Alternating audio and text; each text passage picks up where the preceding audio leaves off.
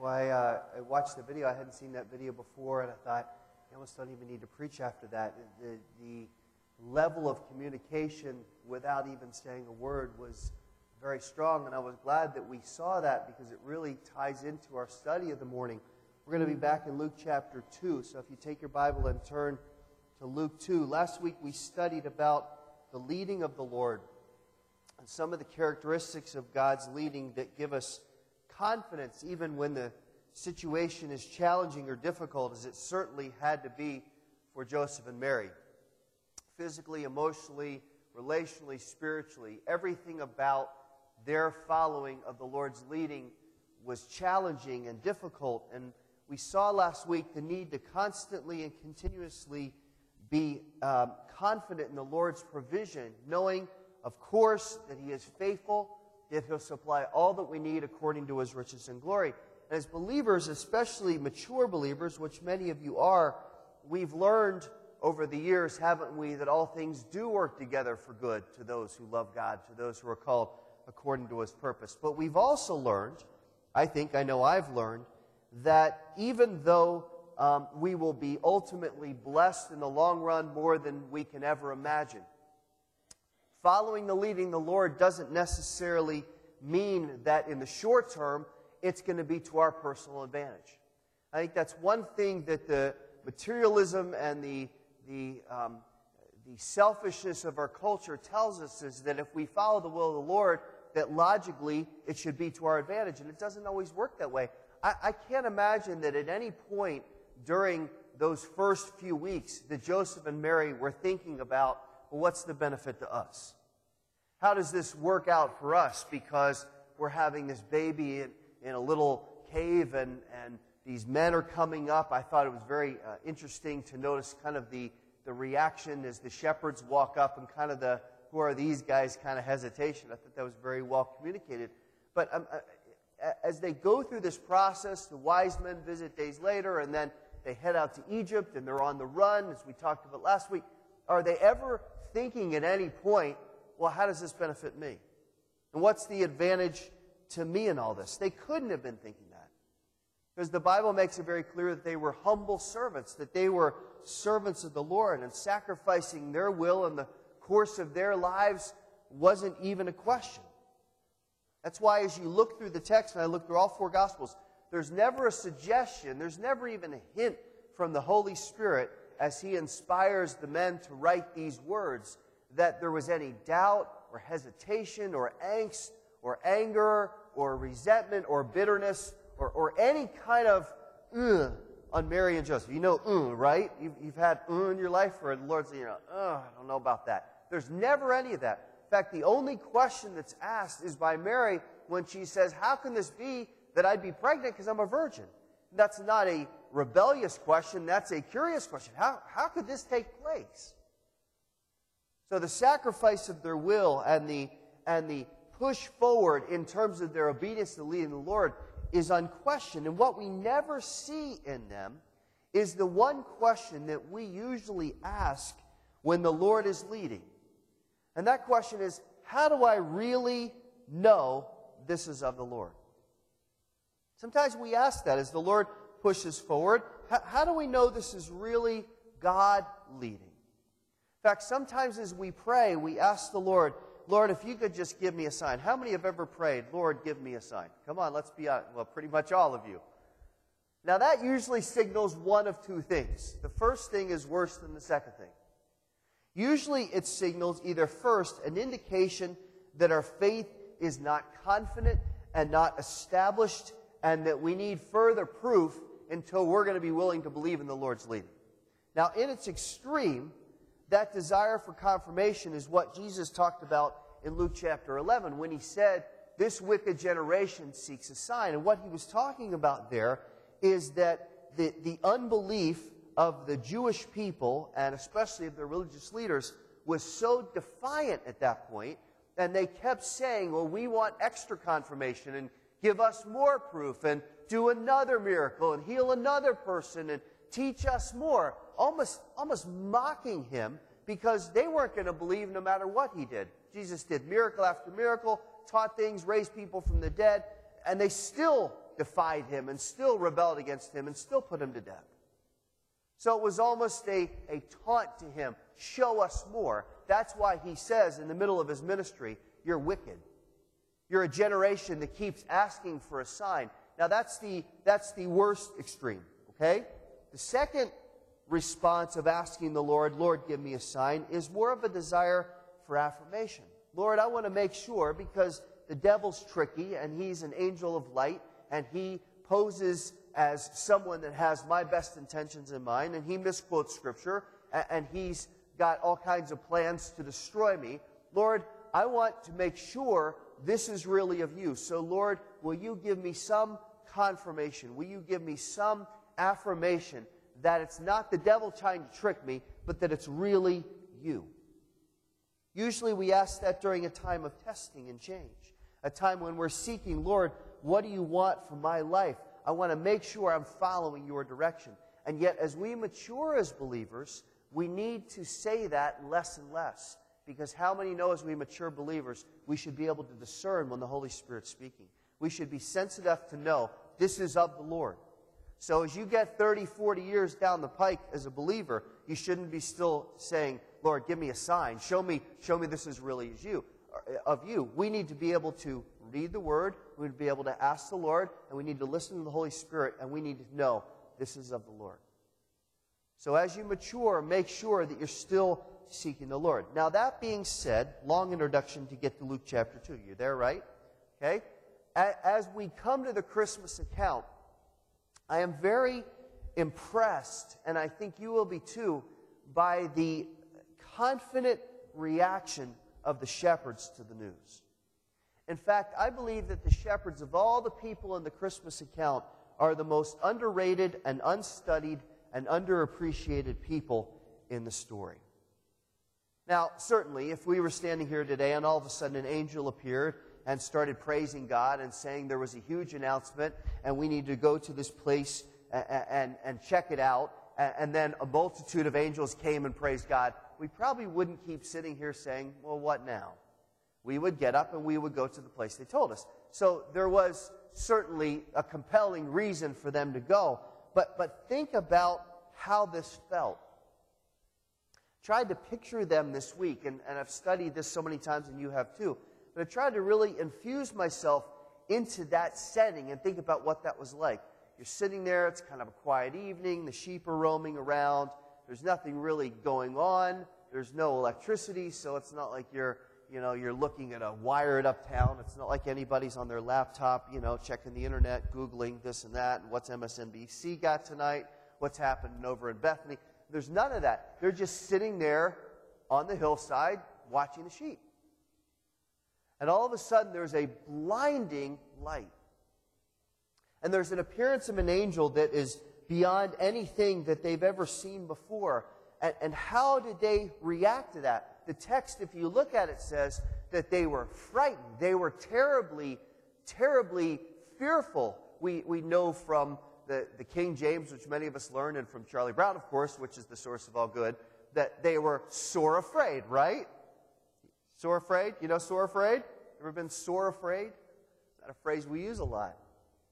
They were terrified. Think about the human propensity to fear. Think about the human propensity to react when something is unfamiliar and shocking, and all of a sudden it's like, ah! And you go, whoa, wait a second, what is that? And here's an angel now speaking to these shepherds who had certainly never seen an angel before, and he's giving this grand news. How would you react to that? On top of the suddenness, on top of the awe, on top of the bright light, on top of now a multitude of angels now praising God, think beyond that, even to the magnitude of the message. Unto you is born this day in the city of David a Savior. Well, Israel had waited for that for years. Randy said earlier, 400 years of silence. And it's not like Israel before that had been actively seeking after God. The nation was divided and split, and people were scattered. And Nehemiah had struggled to rebuild Jerusalem. I mean, the nation at this point is in turmoil, and then there's 4 centuries of silence. And all of a sudden, out of the blue, here comes an angel and says, a Savior's come. Messiah's here. It's time. Think just about the magnitude of that message. What made them go? And as verse 16 says, what made them go in a hurry? Because they didn't dawdle and say, well, let's think about this, guys. We got the sheep. We got to take care of them. Oh, we're going to do with them. We better round them up and somehow pen them in and figure out a solution. And you know what? It's nighttime. Maybe we'll go tomorrow. Maybe we'll check it out in the morning. It'd probably be easier to find the house in the daytime. We can ask some people what's going on. Have you heard about the King of the Jews being born? Do you know where the Savior is? I heard there's a little baby. Can you imagine how sometimes we react to news? We overanalyze. They don't do that. They go right away in a hurry. How did they know the message was authentic? How did they know that this baby was really the Savior of the world? You never see them question. It just says in the text, let's go straight to Bethlehem. And yet there's no sense from the Holy Spirit that these guys were deeply religious or religious at all. There's no sense that they're sitting around reading the Pentateuch. Hey, did you check out that passage in Exodus? Boy, that's really good. Did you see that? Oh, yes. I was just studying that earlier, how Moses led the people. They're not doing that. They're just guys. They're just sitting, watching sheep. There's no sense of spiritual expectation or hunger whatsoever. And yet the angel comes. And I want you to see how they react. You there? Luke chapter 2? I'm not there yet. Here we go. Let's start in verse 6. While they were there, the days were completed for Mary to give birth. She gave birth to her firstborn son, and she wrapped him in cloths and laid him in a manger because there was no room for them in the inn. In the same region, there were some shepherds staying out in the fields, keeping watch over their flock by night. An angel of the Lord suddenly stood before him, and the glory of the Lord shone round about them, and they were terribly frightened. But the angel said to them, "Do not be afraid, for behold, I bring you good news of great joy, which will be for all people. For today in the city of David there's been born for you a Savior, who is Christ the Lord. This will be a sign to you. You will find a baby wrapped in cloths, lying in a manger." And suddenly there appeared with the angel a multitude of the heavenly host, praising God and saying, "Glory to God in the highest, and on earth peace among men with whom he is pleased." When the angel had gone away from them into heaven, the shepherds began saying to one another, "Let's go straight to Bethlehem then, and see this thing that's happened, which the Lord has made known to us." So they came in a hurry and found their way to Mary and Joseph and the baby as he lay in the manger. When they had seen this, they made known the statement which had been told them about this child. Now, when you read that, you're taking notes this morning, there are two phrases that stick out, or at least they stuck out to me this week. One is in verse 12 and one is in verse 15. The first in verse 12 is where the angel says, "This will be a sign for you." This is how you'll know. This will be the indication. This will be the flashing red light, so to speak, that will let you know. And then we see the shepherds say, "Let us see this thing which the Lord has made known to us." Now, there are times in our lives where the Lord leads where it's mysterious and where the full plan is borne out over time, and we, by faith, have to be patient and wait and see what the Lord reveals and hear from him and study his word and pray and listen to wise counsel until we get to the place where we understand this is what God was leading me to. This is not one of those times. Here, the Lord is abundantly clear. He's not hard to understand. He says, "I'm revealing this to you, and I'm telling you how you can know when you find the Savior. I'm going to give you specific direction so you can find the baby in the middle of a town crowded with visitors, and I'm going to provide certain details so you can be sure you're right when you find him." But I want you to notice from the text that these details that God gives are not just for identification purposes. There is a much deeper meaning and a much greater, richer significance behind these details that establishes the meaning of the incarnation, Christ coming to earth, and provides a picture, a point ahead to the ultimate objective that Christ had for coming. Now, that's what we're going to study over the next few minutes. And I want to give you this morning 5 different signs that God gives here, 5 pictures that show us the eternal message that God is giving to mankind. He's making, at this point, Luke chapter 2, he's making the gospel clear to mankind. He's giving the full revelation of his direct intention to deliver us from sin. He's saying up front, I want to give you a new life that is released from the bondage of sin. I want to deliver you from what you have been stuck in. I want to free you from the penalty of eternal death. And I want to secure you as my own redeemed child forever. Now, what I want to hit you this morning, what I pray the Holy Spirit wants to hit you with is, this is not in any way a picture of a God who is detached. This is not a picture of a God who is disinterested and indifferent and uncommunicative and distant, or who's being coy, or who is playing games and saying, come on, you're in sin. Let me see you grovel and beg a little bit, because I'm the God of the universe, and you're just a little human who thought you can be your own God, and you've sinned against me. So come on, let's see it. God's not taunting at this point. He's not sitting in heaven saying, well, you guys are in a mess. You're going to have to figure it out. Sorry.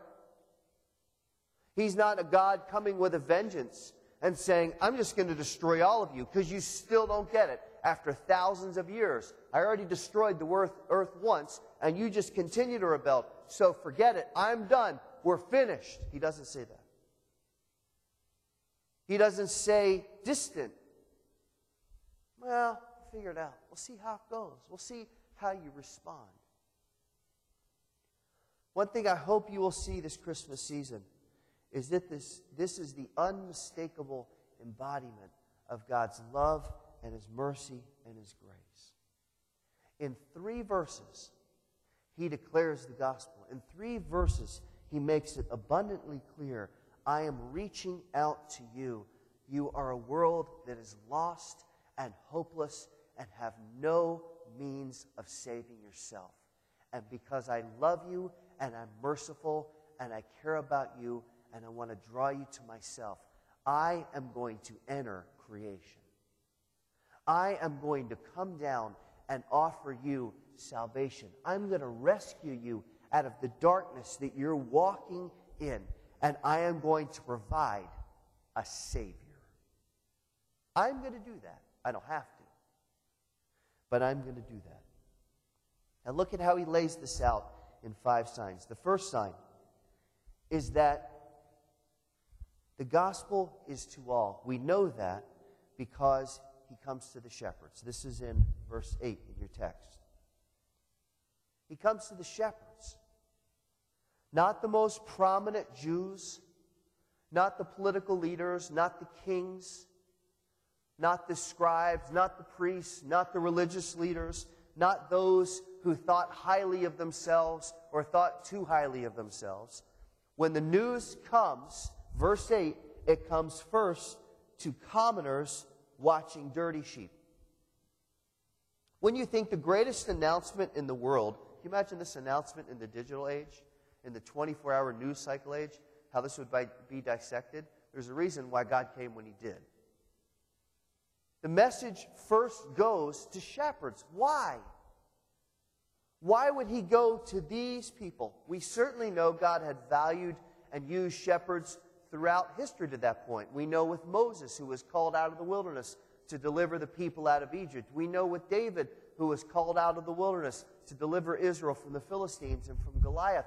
God used shepherds to be deliverers. So there's some symbolism certainly here in the fact that He goes to shepherds to announce that Jesus would come to be the ultimate deliverer. But I would say more so in this text, the word comes to the shepherds because they represent mankind.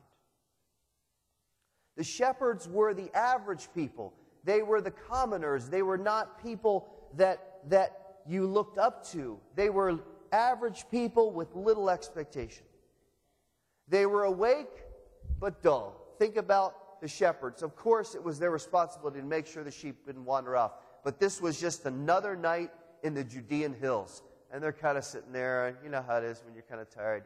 The eyes kind of drift a little bit. Your head bob. You ever do that one? And they're awake, but they're not really awake. There's no sense of spiritual expectation at this point.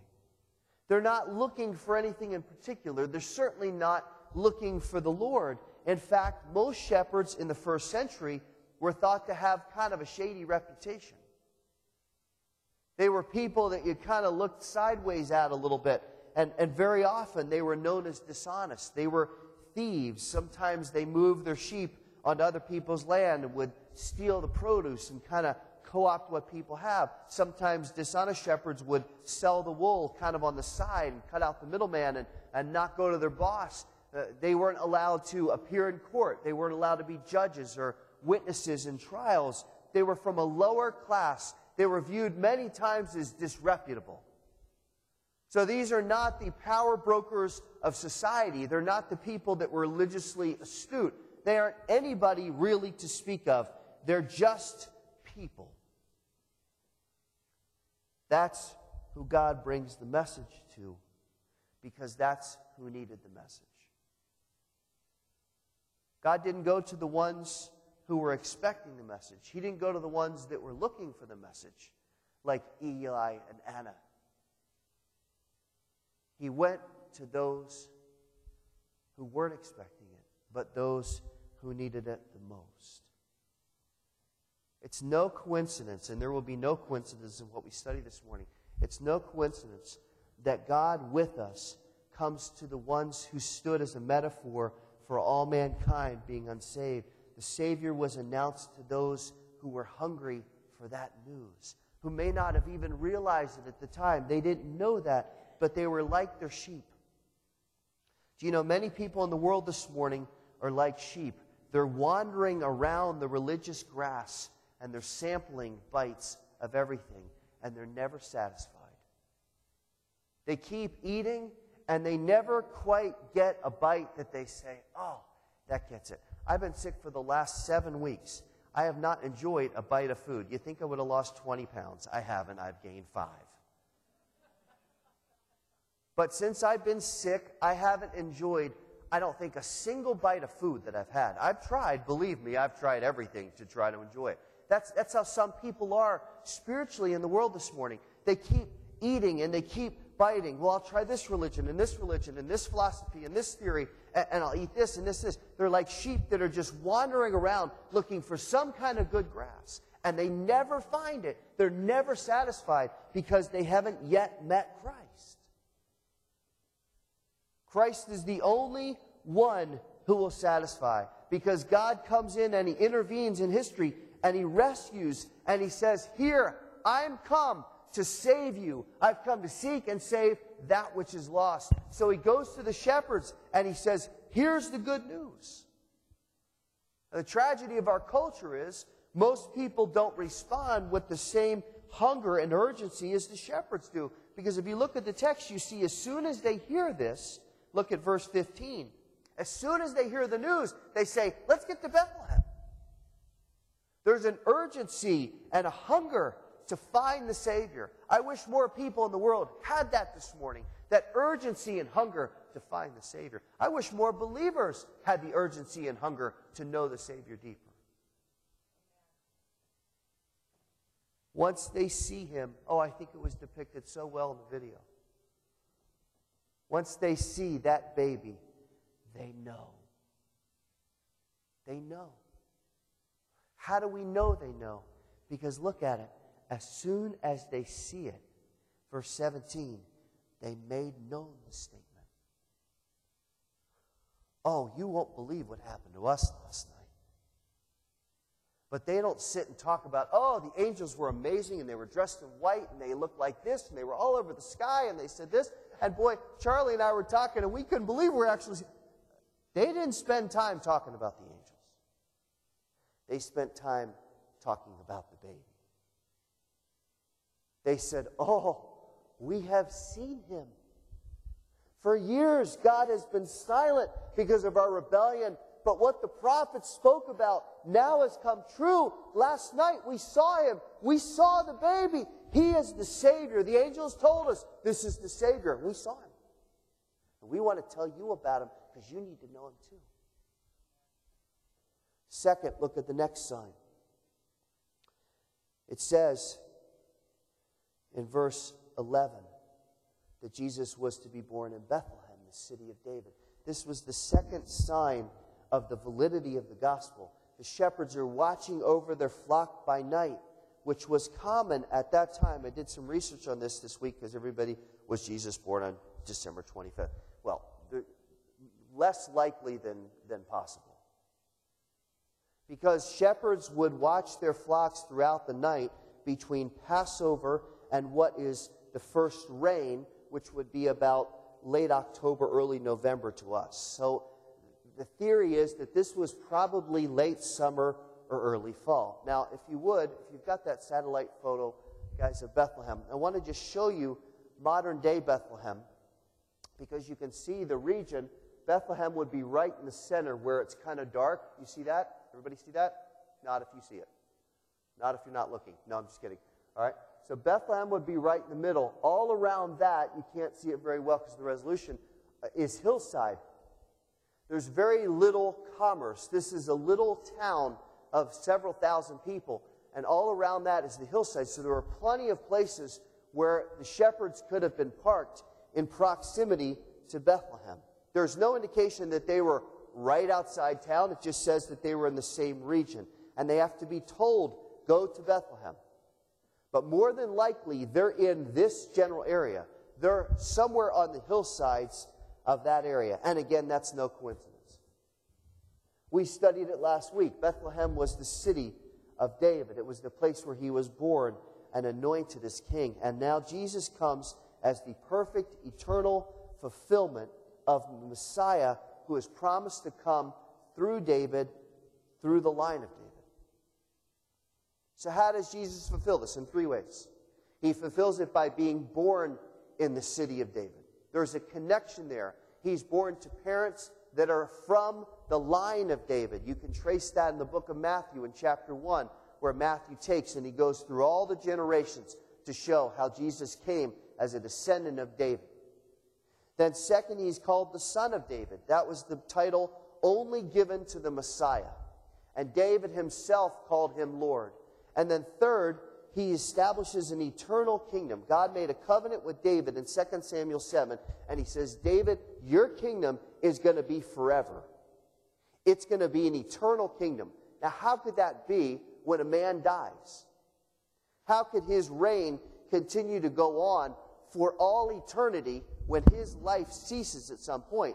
Well, the only way that can happen is by Jesus coming out of the line of David to be the Son of David, to have the eternal kingdom of David. And that's exactly what happens. So the fact that Jesus was born in Bethlehem is the second sign the gospel is valid. Then we get to number 3. Look at this. This is in verse 11 again. The third sign that the Christmas account is authentic, that the gospel is authentic, comes in that one word in verse 11. That's the heart and the essence of the gospel. And that is, unto you is born this day in the city of David. You're going to say it with me. A what? You can do so much better than that. They did not hear you in the lobby. Unto you is born this day in the city of David a Savior.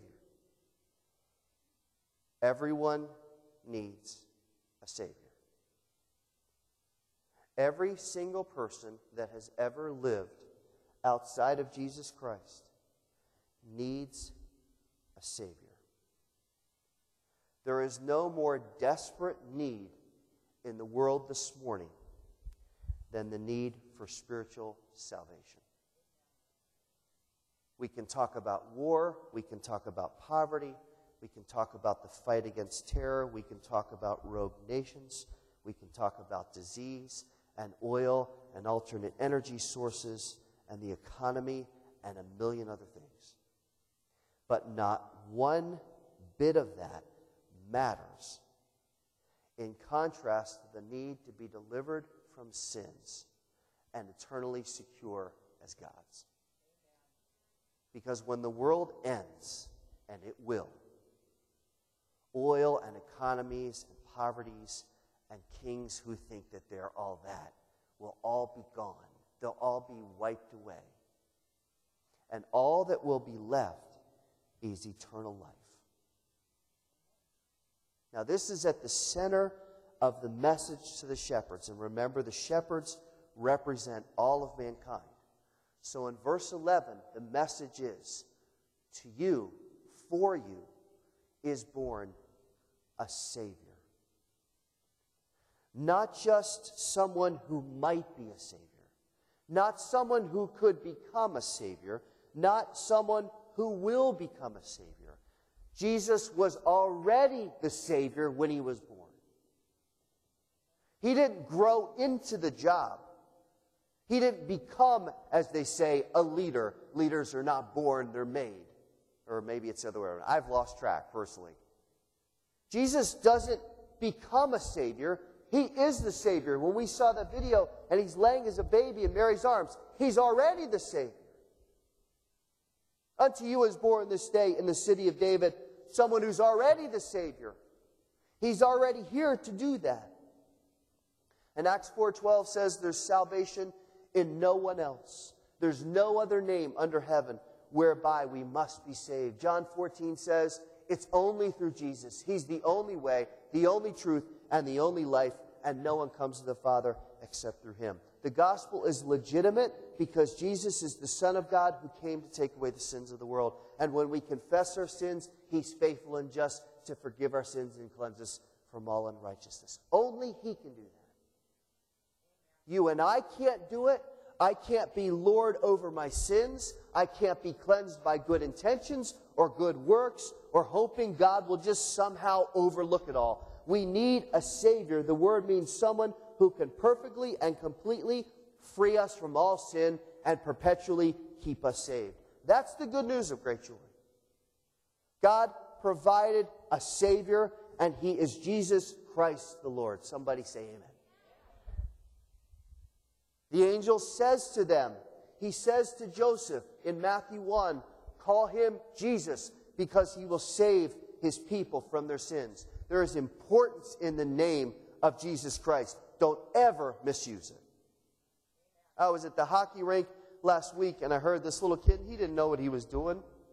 And he just kept saying, Jesus. It struck me because you rarely hear the name of Jesus in society, do you?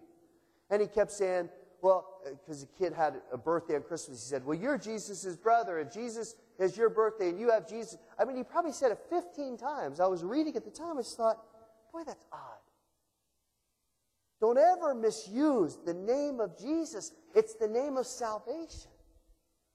And then he says, he's the Christ. That's an important word. It's a Hebrew word. It means Messiah or anointed one. He fulfills that name because he's the King of Kings and the Lord of Lords. He's the ruler of the universe. He's the only one that can legitimately say, I am the Christ. Look at the third part. He's a Savior who is Christ the Lord. The one with unlimited, unquestioned, unchallenged power and authority over everything. God says to the shepherds, this is no ordinary baby. This is the Savior. But Jesus didn't just come to live. His purpose is far greater than that. He came to die. He came to defeat death forever. We sang it earlier in Hark the Herald Angels Sing. Born that man no more may die. Born to raise the sons of earth. Born to give them second birth. Maybe you're here this morning and you've never experienced that. You don't know what it is to be saved. You don't know what it's like to be delivered from sin. And you've assumed, and I don't mean this critically, I mean this honestly, you've assumed that the way you live would be enough justification to exonerate you before God. But as the days go on and you move closer and closer to death, you realize that that's not going to be sufficient. There's no way you're going to be able to save yourself. And when you stand before God to give account, you're not going to be able to say, I defeated sin on my own. I overcame it on my own. I beat it in every possible way. And listen, you're not any different from me. I'm as sinful as you are. None of us is free from it. We're all permanently stained by sin. That's why Christ came. That's why God went to the effort of sending his Son to save us so that we can be delivered from the bondage of sin. And that's pictured in the last two signs. We're going to look at them just for a second. Look at the fourth sign in verse 12. Jesus is wrapped in strips of cloth. That fact highlights that Mary was scrambling. She was young and inexperienced. She had never had a baby before. And if they were really, as I believe now after a few weeks of real intensive study, if they were really rejected by their family and they were kind of shunned and viewed as an outcast, she probably hadn't had a baby shower.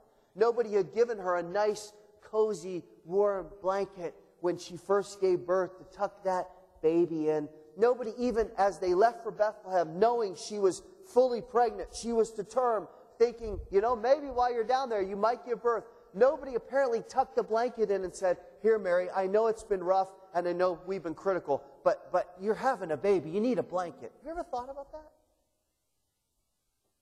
She's unprepared, and Mary's no slouch.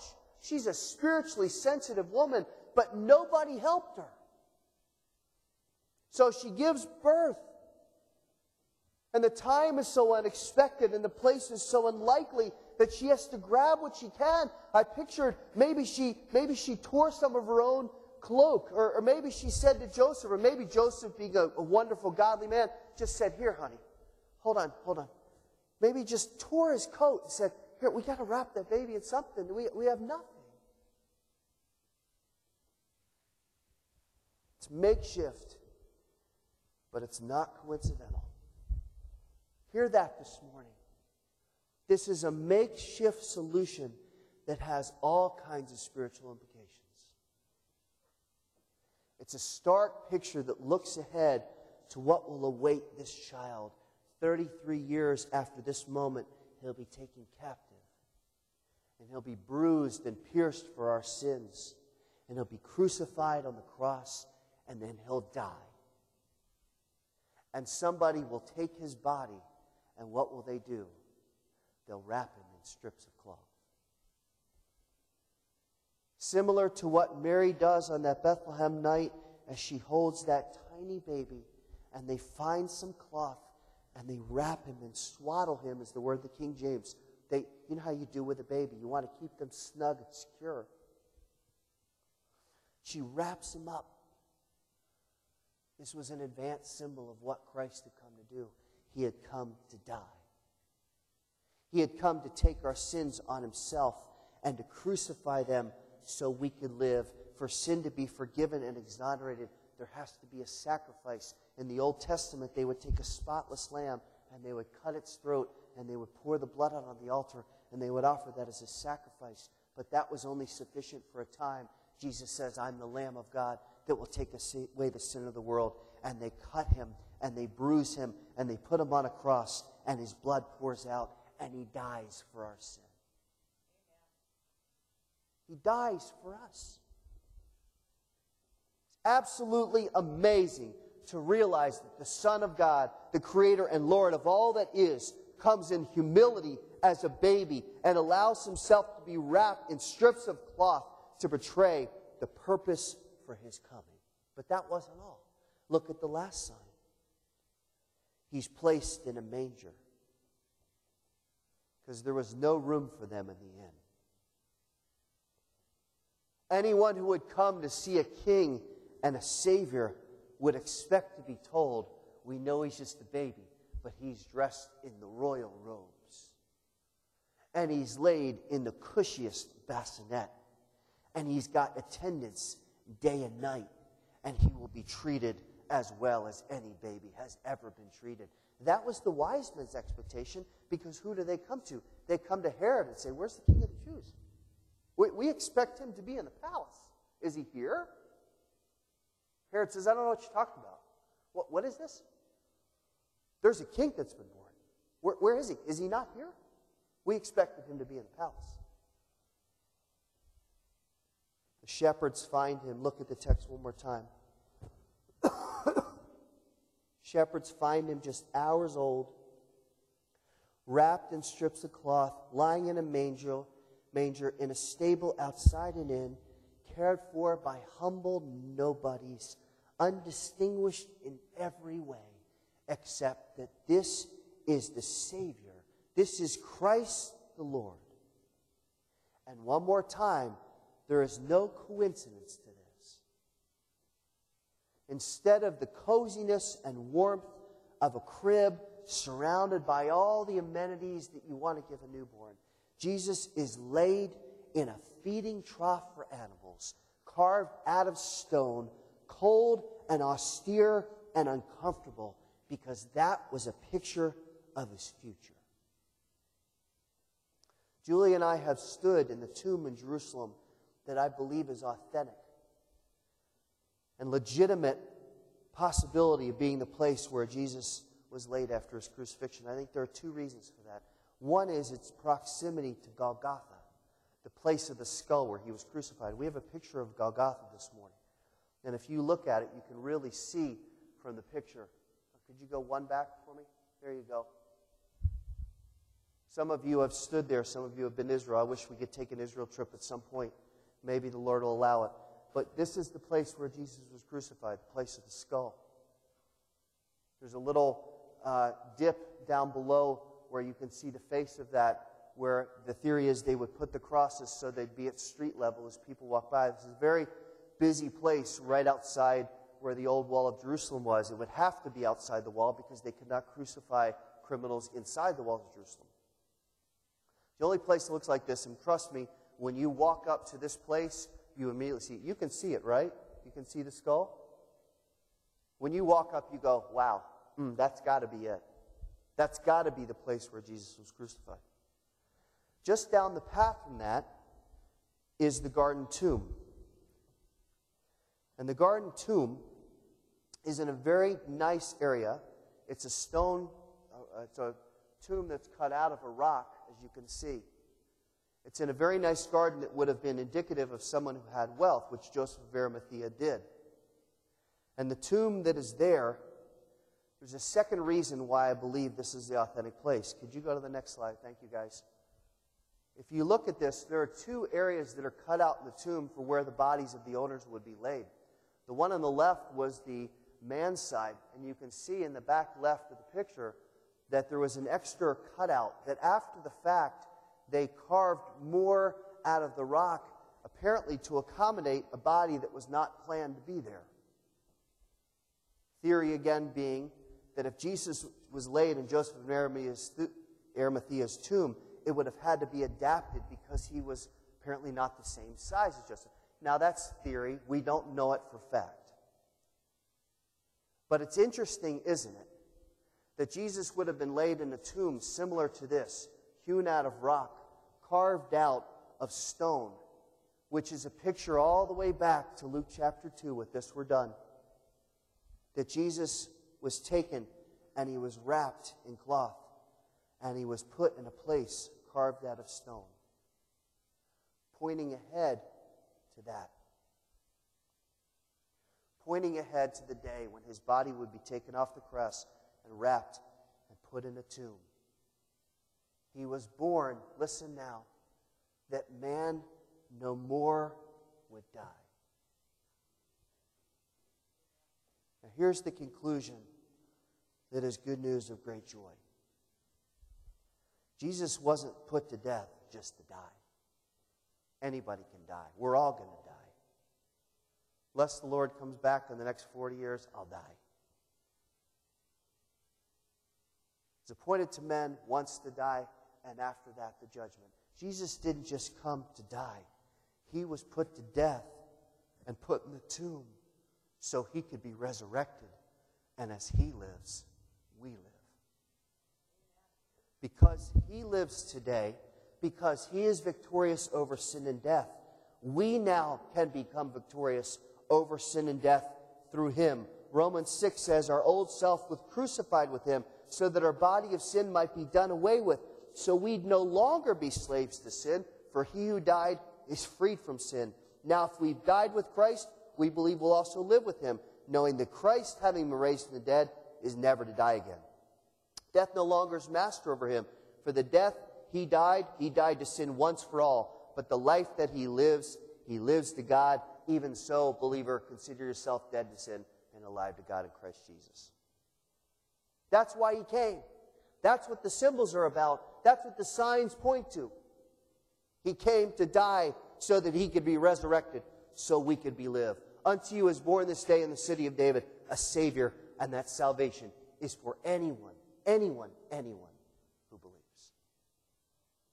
Somebody in this room this morning might not have ever believed that. You might not have ever received that. I don't know each of you personally. I don't know that. But I will tell you that baby came. Jesus was born so that you could be released and cleansed and purified forever through him. Would you close your eyes just for a moment? Be very still. And let me just talk to you for a second. You've listened so well, and I pray you'll indulge me for just a minute more. But I want to get very personal. Where is your heart this morning? Where do you stand with the Lord? Maybe you're here today and you've never heard the gospel. You've never heard it. It's possible that you've never heard it. But this morning it became clear to you. The Lord spoke to you despite my efforts. And you understand now, I need a Savior. I need to be freed from the sin that has controlled me for so long. And every option, every grass I've grazed on hasn't gotten it. I've never been satisfied. I pray this morning, right where you sit, you will say to the Lord, Lord, I understand.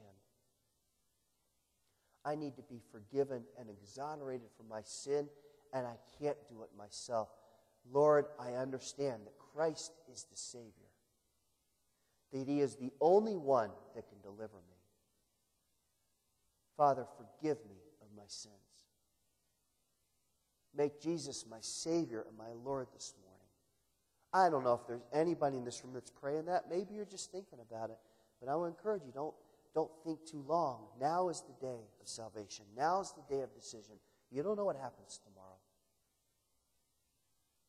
And I pray that if you're praying that or you're even thinking about that, you'll come talk to me. You'll come talk to Randy. We'd love to sit down and explain the gospel to you, explain what it means to be saved. Because you don't want to keep walking day after day without knowing this Savior. Think of the effort that God went through to save you, to deliver you from sin. I pray that you will accept that good news of great joy, that you'll know what it means to be saved. Now, believer, you and I have been saved a long time. Some of us are new in the faith.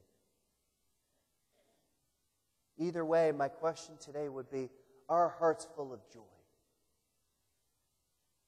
Joy that just can't be stopped because we know that baby. We know that Savior. We've been delivered. We understand what it is to be freed from sin. Some of us are still holding on to sin. Some of us are still clinging to it like a security blanket. It's never going to help you. Romans 6 says we're freed from sin. We're delivered from it. Don't walk in it anymore. Live as someone who is alive in Christ, not dead to sin. Maybe that's the challenge for you today. Maybe that's what you need to hear. I don't know. I'm just praying the Lord will lead us at this point. But maybe that's what you've needed. Maybe it's a wake-up call this morning, December 19, 2010. Maybe you need that wake-up call to get free from sin. Unto you is born a Savior. He's delivered you. Walk in that salvation. Walk in that new life. Tell others what you've seen and what you know. Father, we praise you for your grace. Lord, it is just unbelievable and remarkable and amazing that you love us and that you save us. We don't understand it. We can't comprehend it, but we know it's true. And Lord, I pray if there's someone here that's teetering on the edge of salvation this morning, Lord, that you would convince them and convict them that now is the time, now is the day to turn their life over to you once and for all. Father, we thank you that we can do that because of Christ. And Lord, for those of us that know you and love you, just increase our love. May our hearts be warmed like the shepherds were when they heard the news. May we draw closer to you every day, rejoicing, telling others the good news. We thank you and praise you. And Lord, we love you so much. We pray this in Jesus' name.